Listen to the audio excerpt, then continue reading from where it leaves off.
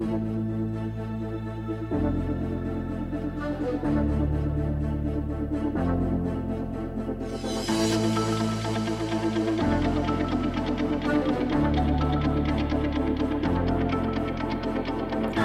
to Sons of a Gun, a podcast about the DC Universe. I'm Alex Gunn.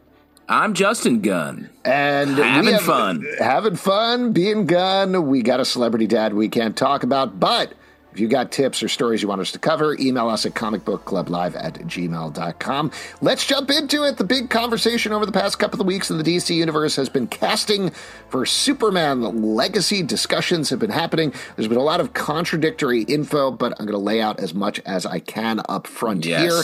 So first and foremost, there's been a lot of discussion about whether it's actually been casting, people reading for stuff, or it's just discussions they're having in the room, or oftentimes they'll create a list of names, and that's what gets circulated, and then it gets turned into, oh, these people auditioned for this thing, but it's literally just somebody in the casting department was like, yeah, here's a list of names of hot actresses that maybe you could talk to, and that's pretty much it. So who knows what stage these folks are at, but here's what we got. We've heard Nicholas Hoult. In some people have said he's up for Superbad, which sounds insane to me. That doesn't feel right. On the other hand, The Hollywood Reporter has been doubling down a lot about him being the only choice that they've talked about at this point for Lex Luthor, which tracks a lot harder for me. I don't know about you. Yeah, it does. So that makes a lot of sense. We've heard only a couple of names for Superman at this point. Jacob Elordi from Euphoria, who a lot of people floated as a name, apparently never submitted himself for it and isn't interested in doing it. But the one name that we've heard over and over, and I never know how to pronounce his name, but David Cornsweet, I believe, who looks like name. Superman. So, and is in the right age range. So that seems like probably the guy they're going to go for, but I guess we'll see what happens. Yeah, there's a lot of pictures of his head on a Superman body, so that nails it. I love those stories. I'm definitely being very derisive about a lot of places on the internet, but they're like, wow, incredible fan art shows what this was like. And I'm like, what is this story? What are you doing? Just repost it on your Twitter and give the artist credit and let's move on. This is not an article. Wow. Specific complaint. It is a very specific complaint. Oh, the other one that I'll mention, and this is more on the rumory side because it hasn't been confirmed about any of the trades, but James Gunn said that he talked to somebody from Guardians of the Galaxy for a Superman role. Several rumor folks have said that that was Bradley Cooper, who he talked to about Lex Luthor, and Bradley Cooper said he doesn't want to do it. So there you go. That's an interesting choice. An older Lex for a younger Superman. It could work. Shame. Yeah, potentially. But the big one, the rumors that are flying wildly all over the place for are Lois Lane. And these choices, if you know these actresses, make no sense together. Like we've talked a lot about, okay, what do we know from the casting and what they're looking for about Superman Legacy? From hearing who they have lined up potentially to talk to for Lois Lane, I have no idea what they're going for. So we've got Emma Mackey from Sex Education and the upcoming Barbie, who's great. Phoebe Denever, I don't know how to pronounce her name, but for Bridgerton, also very good. Samara Weaving, who recently showed up in Scream and has done a bunch of other things and is a clone for Margot Robbie. Mary Mauser, who is from Cobra Kai, apparently was in the mix for Lois Lane as well.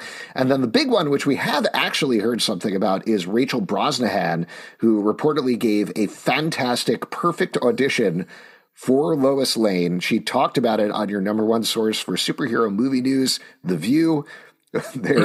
They're breaking everything, but she was like, look, it would be an absolute dream to work on Lois Lane. I've always loved the character.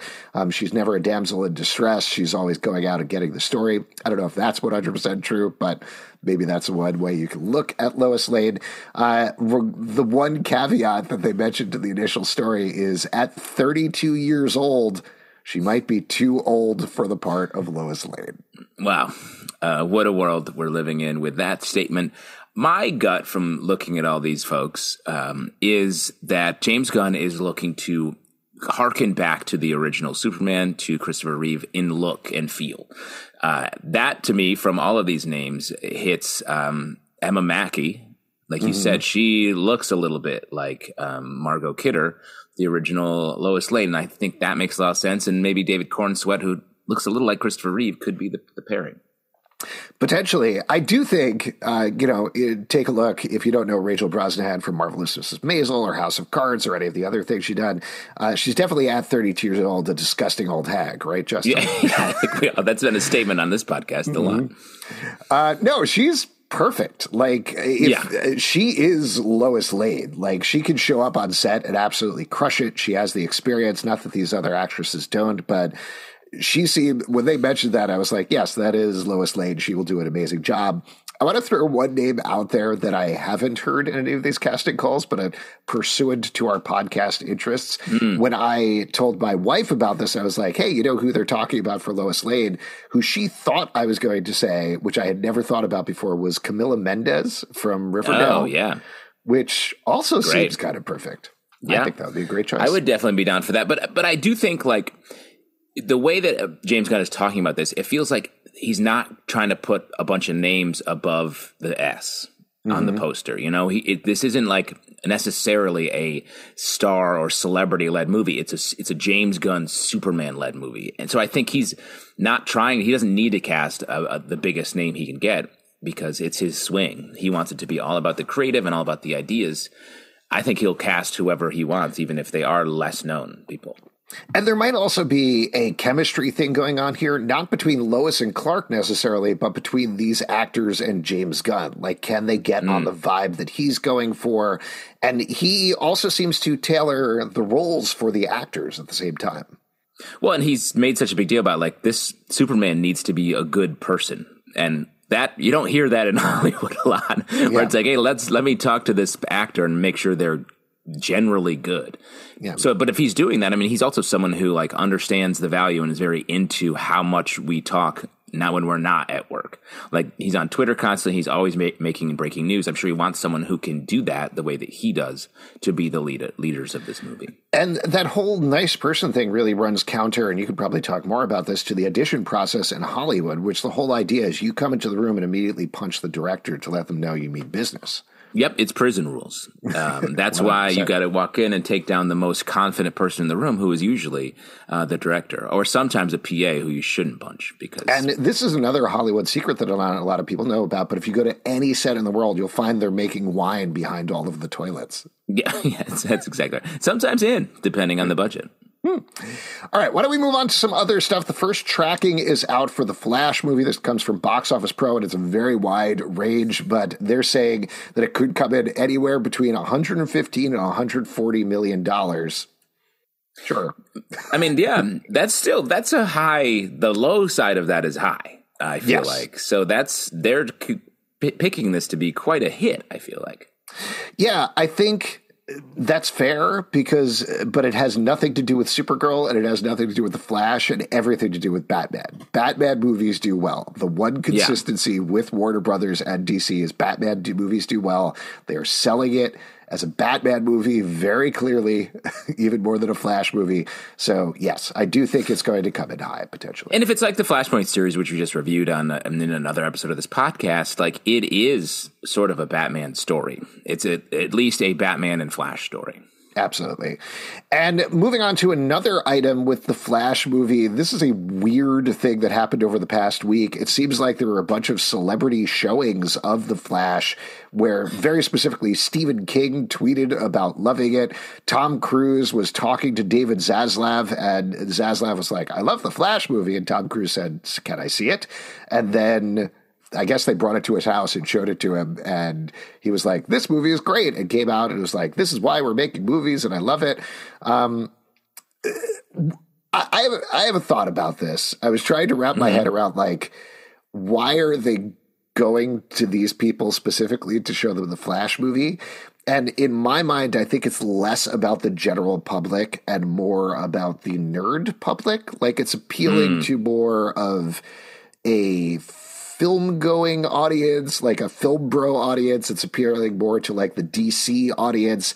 It's trying to get those people like, hey, all of these movie icons love the movie. It isn't just critics who you hate, like, with a passion. It's these other people you like who like the movie. Come see the Flash movie. Well, I feel like a movie like this is chasing authenticity. And I think we are guilty of this as well. We've been like, wow, this trailer looks good, but can the movie be good? And it's sort of like, I think anything they can do to undercut that statement where it's like, this movie is good. And you get someone who has authenticity online, like Stephen King, someone that I think people do like when he says something, people aren't like, yeah, right. Because he's, for whatever reason, he has that place in the culture. Tom Cruise is, obviously maybe biggest, most bankable star in the world right now, but he's also become Mr. Movietown. Sort of. He's like, hey, I think movies should be in theaters. And then it worked crazily with Maverick. So I see why they wanted him to weigh in, and to have him like it, I think is another huge, we've talked about it so much. Everything is pointing at this movie being a hit and being good. So eventually we have to just I don't know. I'm having a terrible reaction to it, and I know this is 100% on me, but every time somebody comes out, I'm more and more dubious about this movie. I'm like, I don't know. This seems too positive. Stephen King in Maine? No, I don't think so. He doesn't have other movies up there. It's just mosquitoes. Well, why don't we move from the Flash movie to the Flash TV show, which isn't... not interested. So sorry, no. We don't have time. Just kidding. I think this is worth talking about, particularly because the Flash TV show is ending next week as we're taping this. It is the final episode of The Flash, and essentially it wraps up the Arrowverse after over a decade of TV shows, hundreds of episodes of TV. The little asterisk there that I was curious to talk about is the showrunner. There's a big feature, which is well worth reading, over at EW about the finale. They talked to everybody involved. They got a lot of information on it, looking back at the legacy of the show.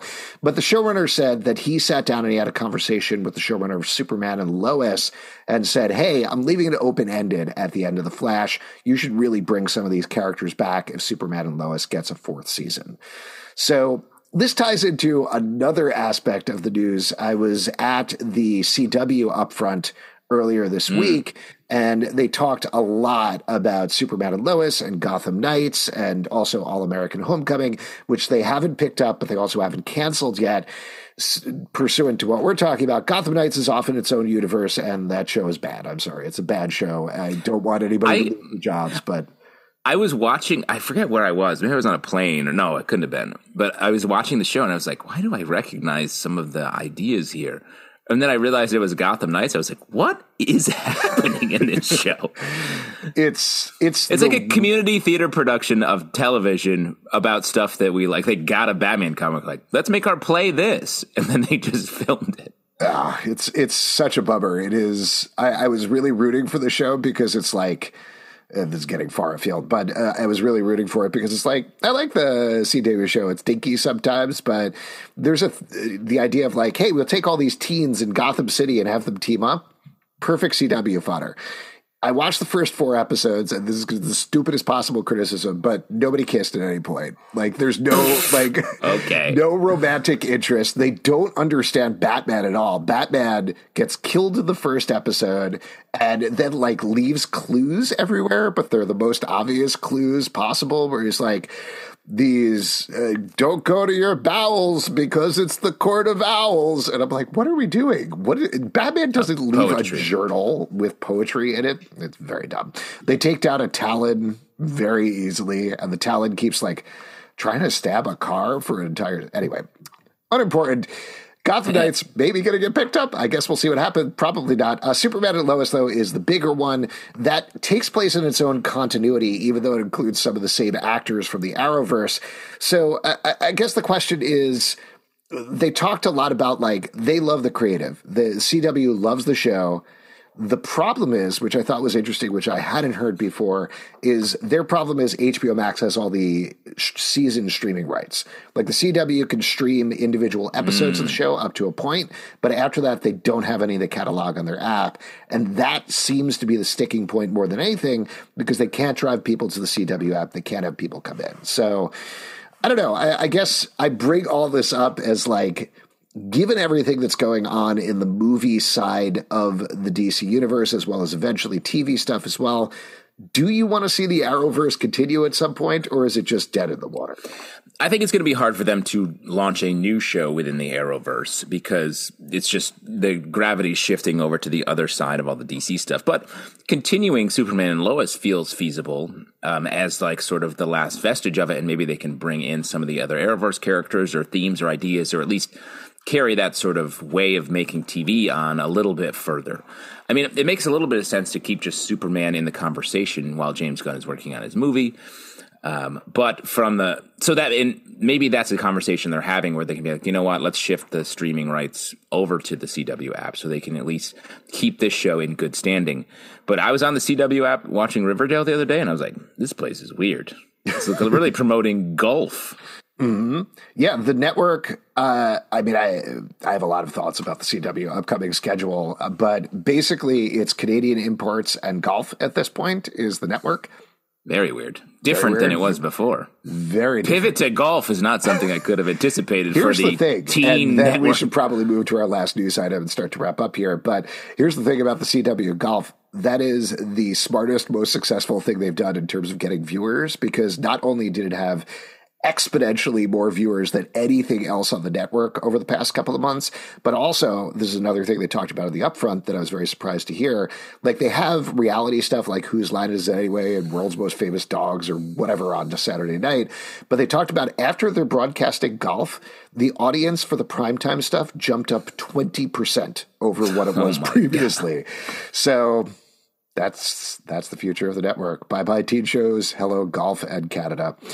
Let's wrap it up here with a very brief one, but we've been talking a lot about the writers' strike. Another brief delay, not a permanent delay, but we've heard them shutting down a lot of Marvel shows, specifically Daredevil in New York. This is the first DC show I'd heard about. Apparently, The Penguin was shut down by the writers' strike. There was a very fun tweet about this, about like Batman couldn't take down the Penguin, but we sure did, which I was like, oh, cute. They were shooting, I guess the show's shooting a little bit north of New York, and the WGA sent a picket team up there and shut it right down. There you go. And we're definitely, to be clear, we are supporting the writers here on the podcast. They absolutely should shut it down. We love the shows, but the writers got to get the rights. And particularly like with this, with a Max show, Max, formerly HBO Max, has been one of the worst offenders in terms of how they've been treating writers, how they've been paying writers. Fingers crossed. I hope it works.